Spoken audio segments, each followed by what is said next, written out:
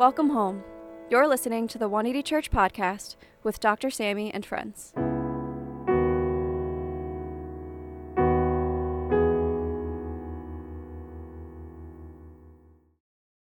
Dr. Sammy D. Kim is a Harvard-trained ethicist and co-founder of 180 Church NYC.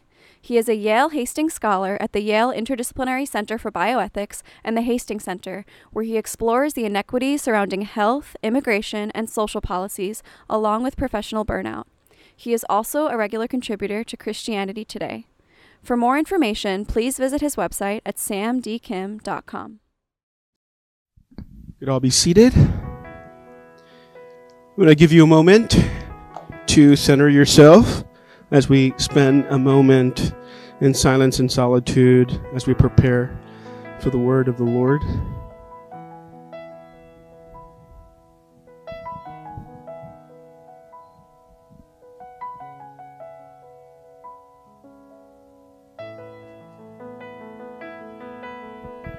Let's exhale.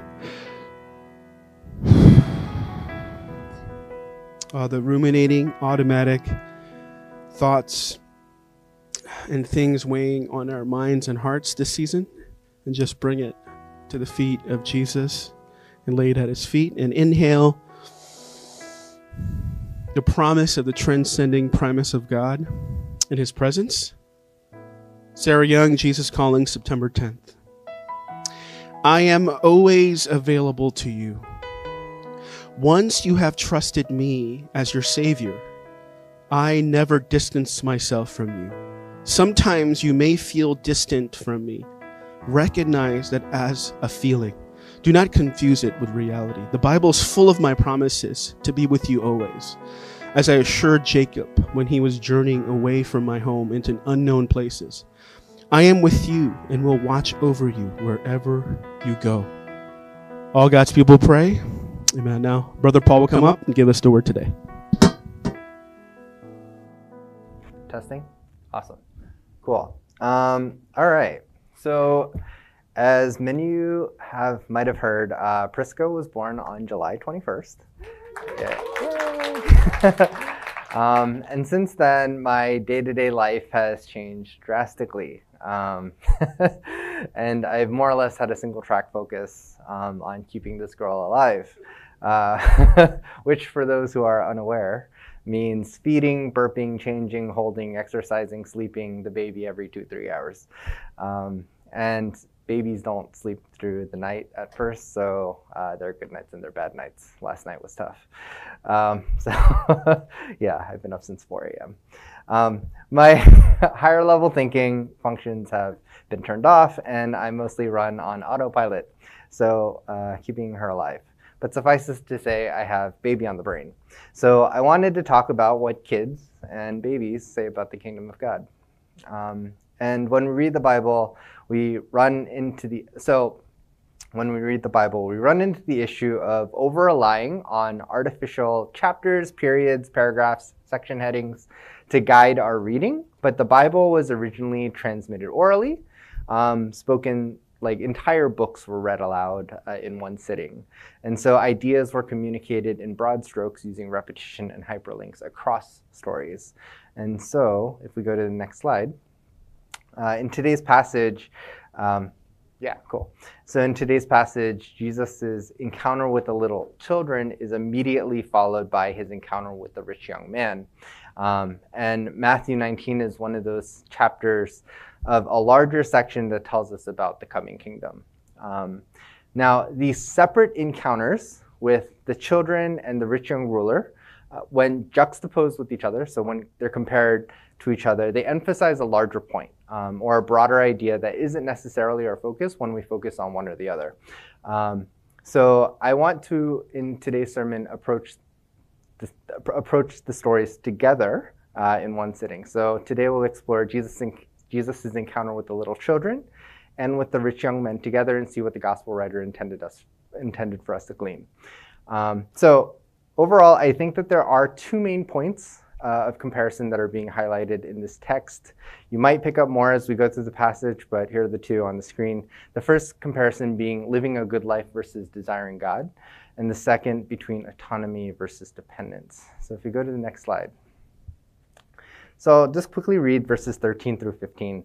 Then people brought little children to Jesus for him to place his hands on them and pray for them. But the disciples rebuked them. Jesus said, "Let the little children come to me and do not hinder them, for the kingdom of heaven belongs to such as these." When he had placed his hands on them, he went on from there. So I think it's pretty reasonable to quickly read through verses 13 and 15 and not really get much from the text. We might wonder, is it saying that Jesus liked blessing children? Does the kingdom of heaven belong to kids? Who are these people herding droves of kids toward Jesus? Were they parents? Did a daycare worker unload a train of kids at Jesus? And what's with these disciples that suddenly feel the need to protect Jesus from little kids? I don't know. So we might wonder these things. But we'll keep the images of kids lining up to see Santa Jesus and come back to this image later. All right, next. Okay, cool. And then a young man came to Jesus and asked, "Teacher, what good thing must I do to get eternal life?" "Why do you ask me about what is good?" Jesus replied, "There is only one who is good. If you want to enter life, keep the commandments." "Which ones?" he inquired. Jesus replied, "You shall not murder, you shall not commit adultery, you shall not steal, you shall not give false testimony. Honor your father and mother, and love your neighbor as yourself. All of these I have kept," the young man said. "What do I still lack?" Jesus answered, "If you want to be perfect, go sell your possessions and give to the poor, and you will have treasure in heaven. Then come, follow me." When the young man heard this, he went away sad because he had great wealth. Then Jesus said to his disciples, "Truly I tell you, it's hard for someone who is rich to enter the kingdom of heaven. Again, I tell you, it's easier for a camel to go through the eye of a needle than for someone who is rich to enter the kingdom of God." Next slide. Okay, so the kids were lining up to see Jesus, and just then a young man, a rich young man, a ruler according to the book of Luke, cuts the line and asks, "Teacher, what good thing must I do to get eternal life?" And when we see this conversation play out, keep the commandments. Which ones? You shall not murder, you shall not commit adultery, you shall not steal, you shall not give false testimony, honor your father and mother, love your neighbor as yourself. So if you've paid attention to Jesus' response then, Jesus only lists the horizontal commandments or the commandments that primarily deal with human relationships. So in response, the young man claimed, "All of these I have kept. What do I still lack?" Then Jesus says, "Go sell your possessions and give to the poor, and you will have treasure in heaven. Then follow me." When we hear this then, we're supposed to think vertical commandments, ?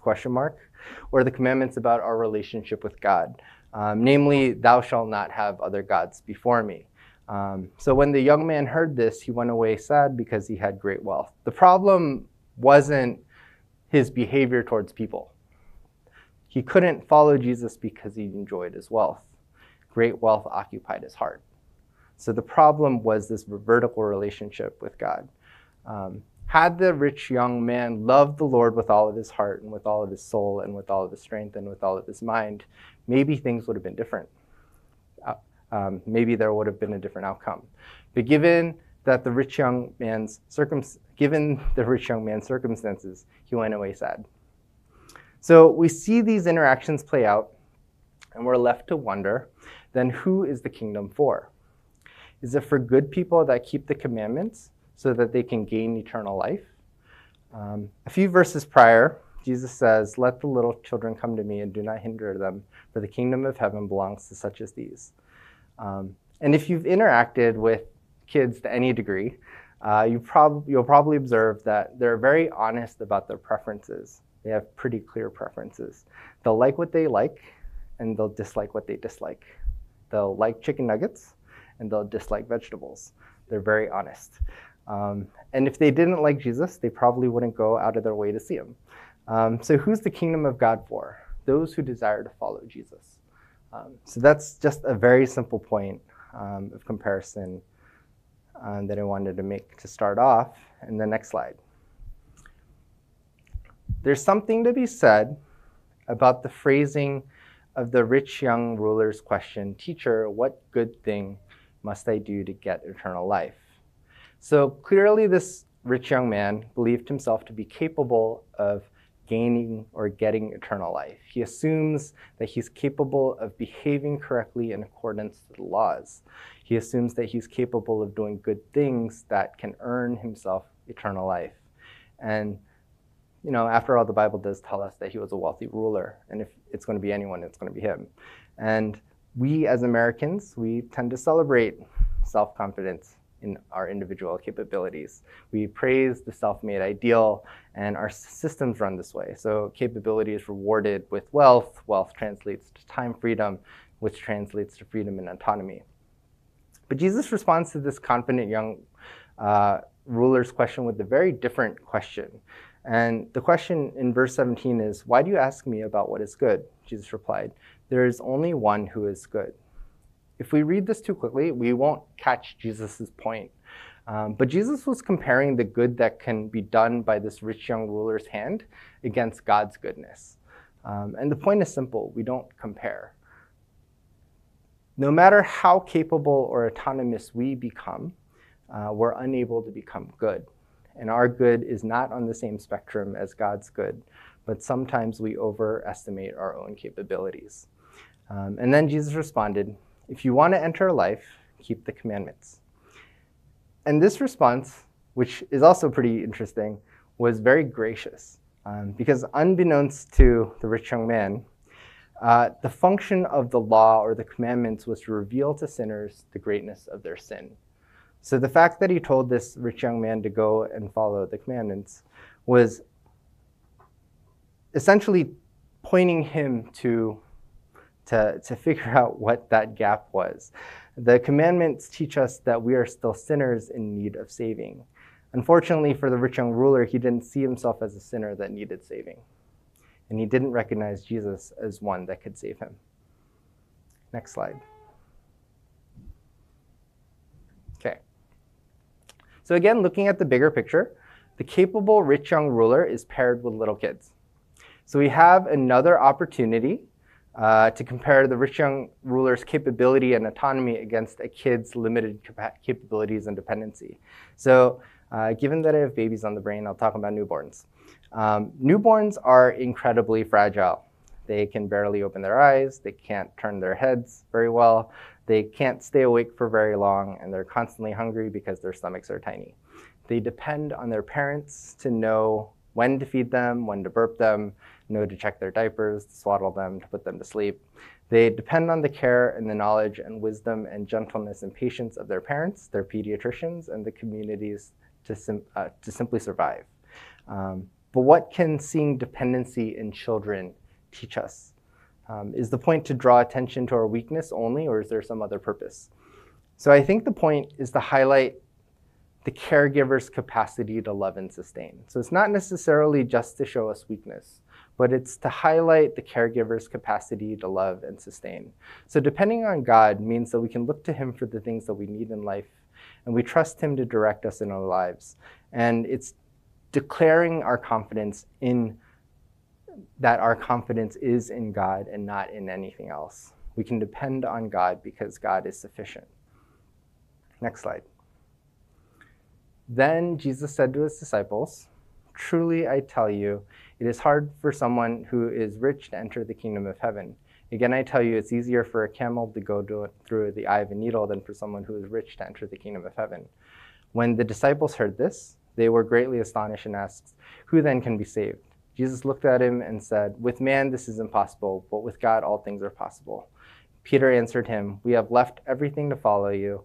What then will there be for us?" Sometimes I think the authors throw in the disciples' banter as comic relief, or to verbalize what's really going on in people's heads when they hear Jesus, because clearly they missed the point. They're still hung up on the idea that their behavior earns them a place in the kingdom of God. And even when Jesus looked at them and said, "With man it is impossible, but with God all things are possible," Peter said, yeah, Jesus, but look at everything we've done to follow you. Surely that's kingdom worthy. And I think this exchange highlights a significant point, a significant final point for today's quick Bible study, but we are dependent on God's work to save and redeem, because with man it is impossible. We are dependent on God's daily provision of grace in our lives, but we are also made capable people to rule and have dominion over the earth. We were created with responsibilities, and we are to use that capability to bless and be a blessing to others. So I'll end with a recent experience that I had. So when we went to the hospital for our induction at the end of July, Grace was cruising through the Cervidil and the oxytocin until she hit a wall of pain at around 6 centimeters. You'll know this when you're older. We thought it was a good idea at that point for her to get an epidural because she'd be in pain for at least the next 6 to 8 hours or so. The anesthesiologist came in and asked me to hold Grace steady while they put in the epidural. And for those that are unaware, it's a giant needle that goes into the back. But unfortunately, the first one missed. So they took that one out and they tried a second time. And this time, with a senior anesthesiologist, they got it right. They got it in the right place, so we thought we were over the hurdle. But after about 30 minutes, the nurse noticed that Grace's heart rate and Priska's heart rate began to drop, and so the team began to scramble. They called in the anesthesiologist. She showed up with a handful of needles and started to pump the IV with one shot after another to bring her heart rate back up. And at this point, I was terrified that I'd lose both Grace and Priska, but what could I do? So I started texting folks, explaining the situation, asking for prayer. But after the scare, things normalized and we were both able to take a long nap. Now, I tell you this story to make a simple point. Each person that entered that room had responsibility. There were things that they could and they could not do. And the expectation was for the medical staff to do what they could to optimize health outcomes. Yes, we depend on God ultimately, but we also depend on the skills and the knowledge of medical staff through which God works, or through which God can work. But for everything else, we depend on God. For me, it's scares like these that remind me that no matter how capable I become, I'm still a little kid that depends on God to be saved. So with that, I'll close with the very familiar prayer from Niebuhr. So God, grant me the serenity to accept the things that I cannot change, courage to change the things that I can, and the wisdom to know the difference. Amen. All right.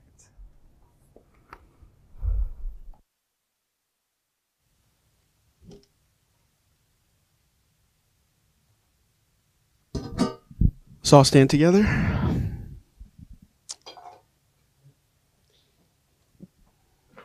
This past week, Jenny's grandma, she came to Christ.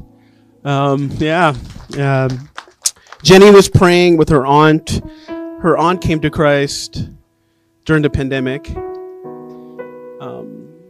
She's pretty old up there in age now, getting up there in age, and she told her aunt and uncle the way she wanted to come to Christ was, I want to follow Jesus. Tell that to the person next to you. I want to follow Jesus. I mean, such simple words, but so powerful. I want to follow Jesus. And she said, make sure I have a Christian funeral. Make sure I have a Christian funeral. And Jenny didn't even know that her aunt was a Christian. Because Jenny and Amin were praying. And they were laboring, and many of us were praying. And then it culminated with that childlike embrace. So I want to follow Jesus. I say this because for many of us that are telling others, our families and friends about Jesus, sometimes it feels like the hurdle is so great. It's like, there's no what if they come to Christ. It's never. There's this negative mindset. I think Jenny's grandma, I remember when she visited church actually for the first time ever in her life. this year, or was it last year? Last year. And today, I want to invite you with be childish and come to the Lord and say, Lord, I depend on you, your power and your presence to move through the people I love and for your work to happen. I trust you with childlike faith. So will you lift your hands to the Lord today with me? And will you pray as a child? Father, I trust you.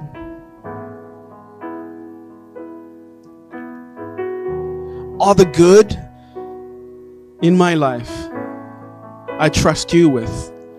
And all the people I love and all the people I'm praying for, I trust and lift them to you. Let's make this our prayer right now, depending on the Lord.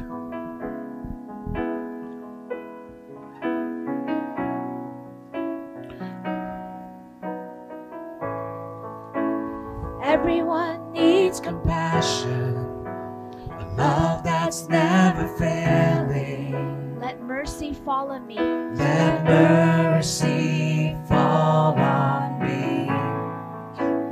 Everyone needs forgiveness, the kindness of a Savior, the hope of nations.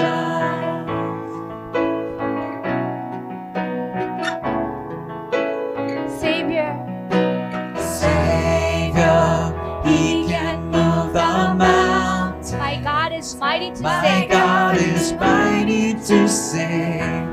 He is mighty to save forever. Author of He He rose rose and conquered the grave. and conquered the grave. Jesus conquered the grave. So take me as you So find take me. me as you find me. All my fears and failures. Fill my life again.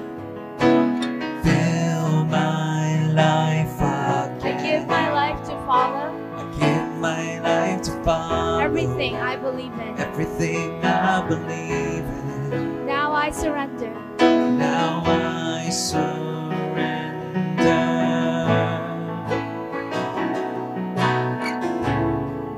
Savior, He can move the mountains. Savior, He can move the mountains. My God is mighty to My save. God is mighty to save. He is mighty to save forever. Author of salvation. Author of salvation. He rose and conquered the grave. He rose and conquered the grave. Jesus conquered the grave.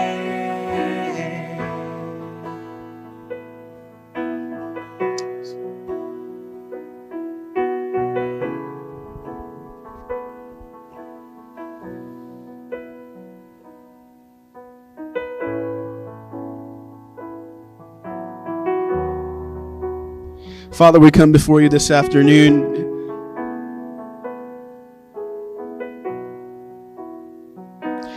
The more dependent we become to the Father, more we will believe. More and more we will believe that the Father's love and power and presence and kindness and gentleness is powerful enough to draw the ones we love to Him.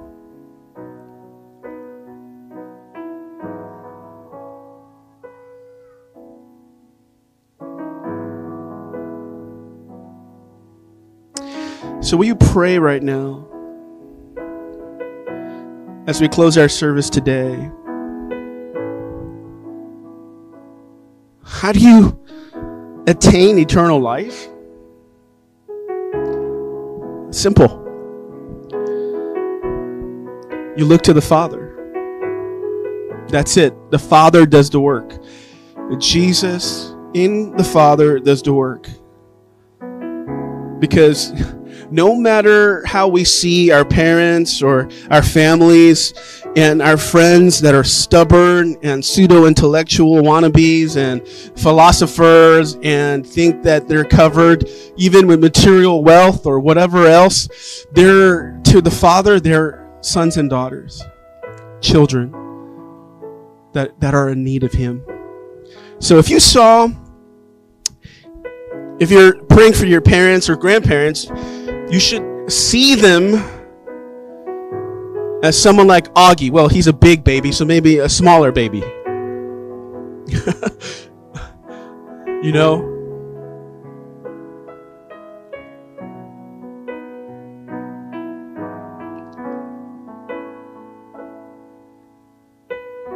Because that's how the Father sees them. Not this stubborn and arrogant and... The Father sees them as His own. And I pray, Father, as we depend on You, not for just all the things in our lives, but we pray that we would depend on You for eternity for others.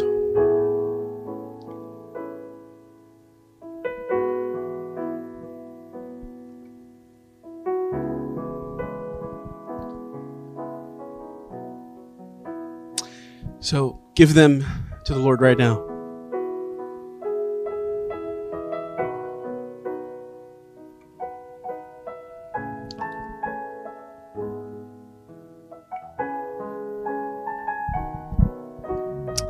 So will you bow your heads today for the benediction?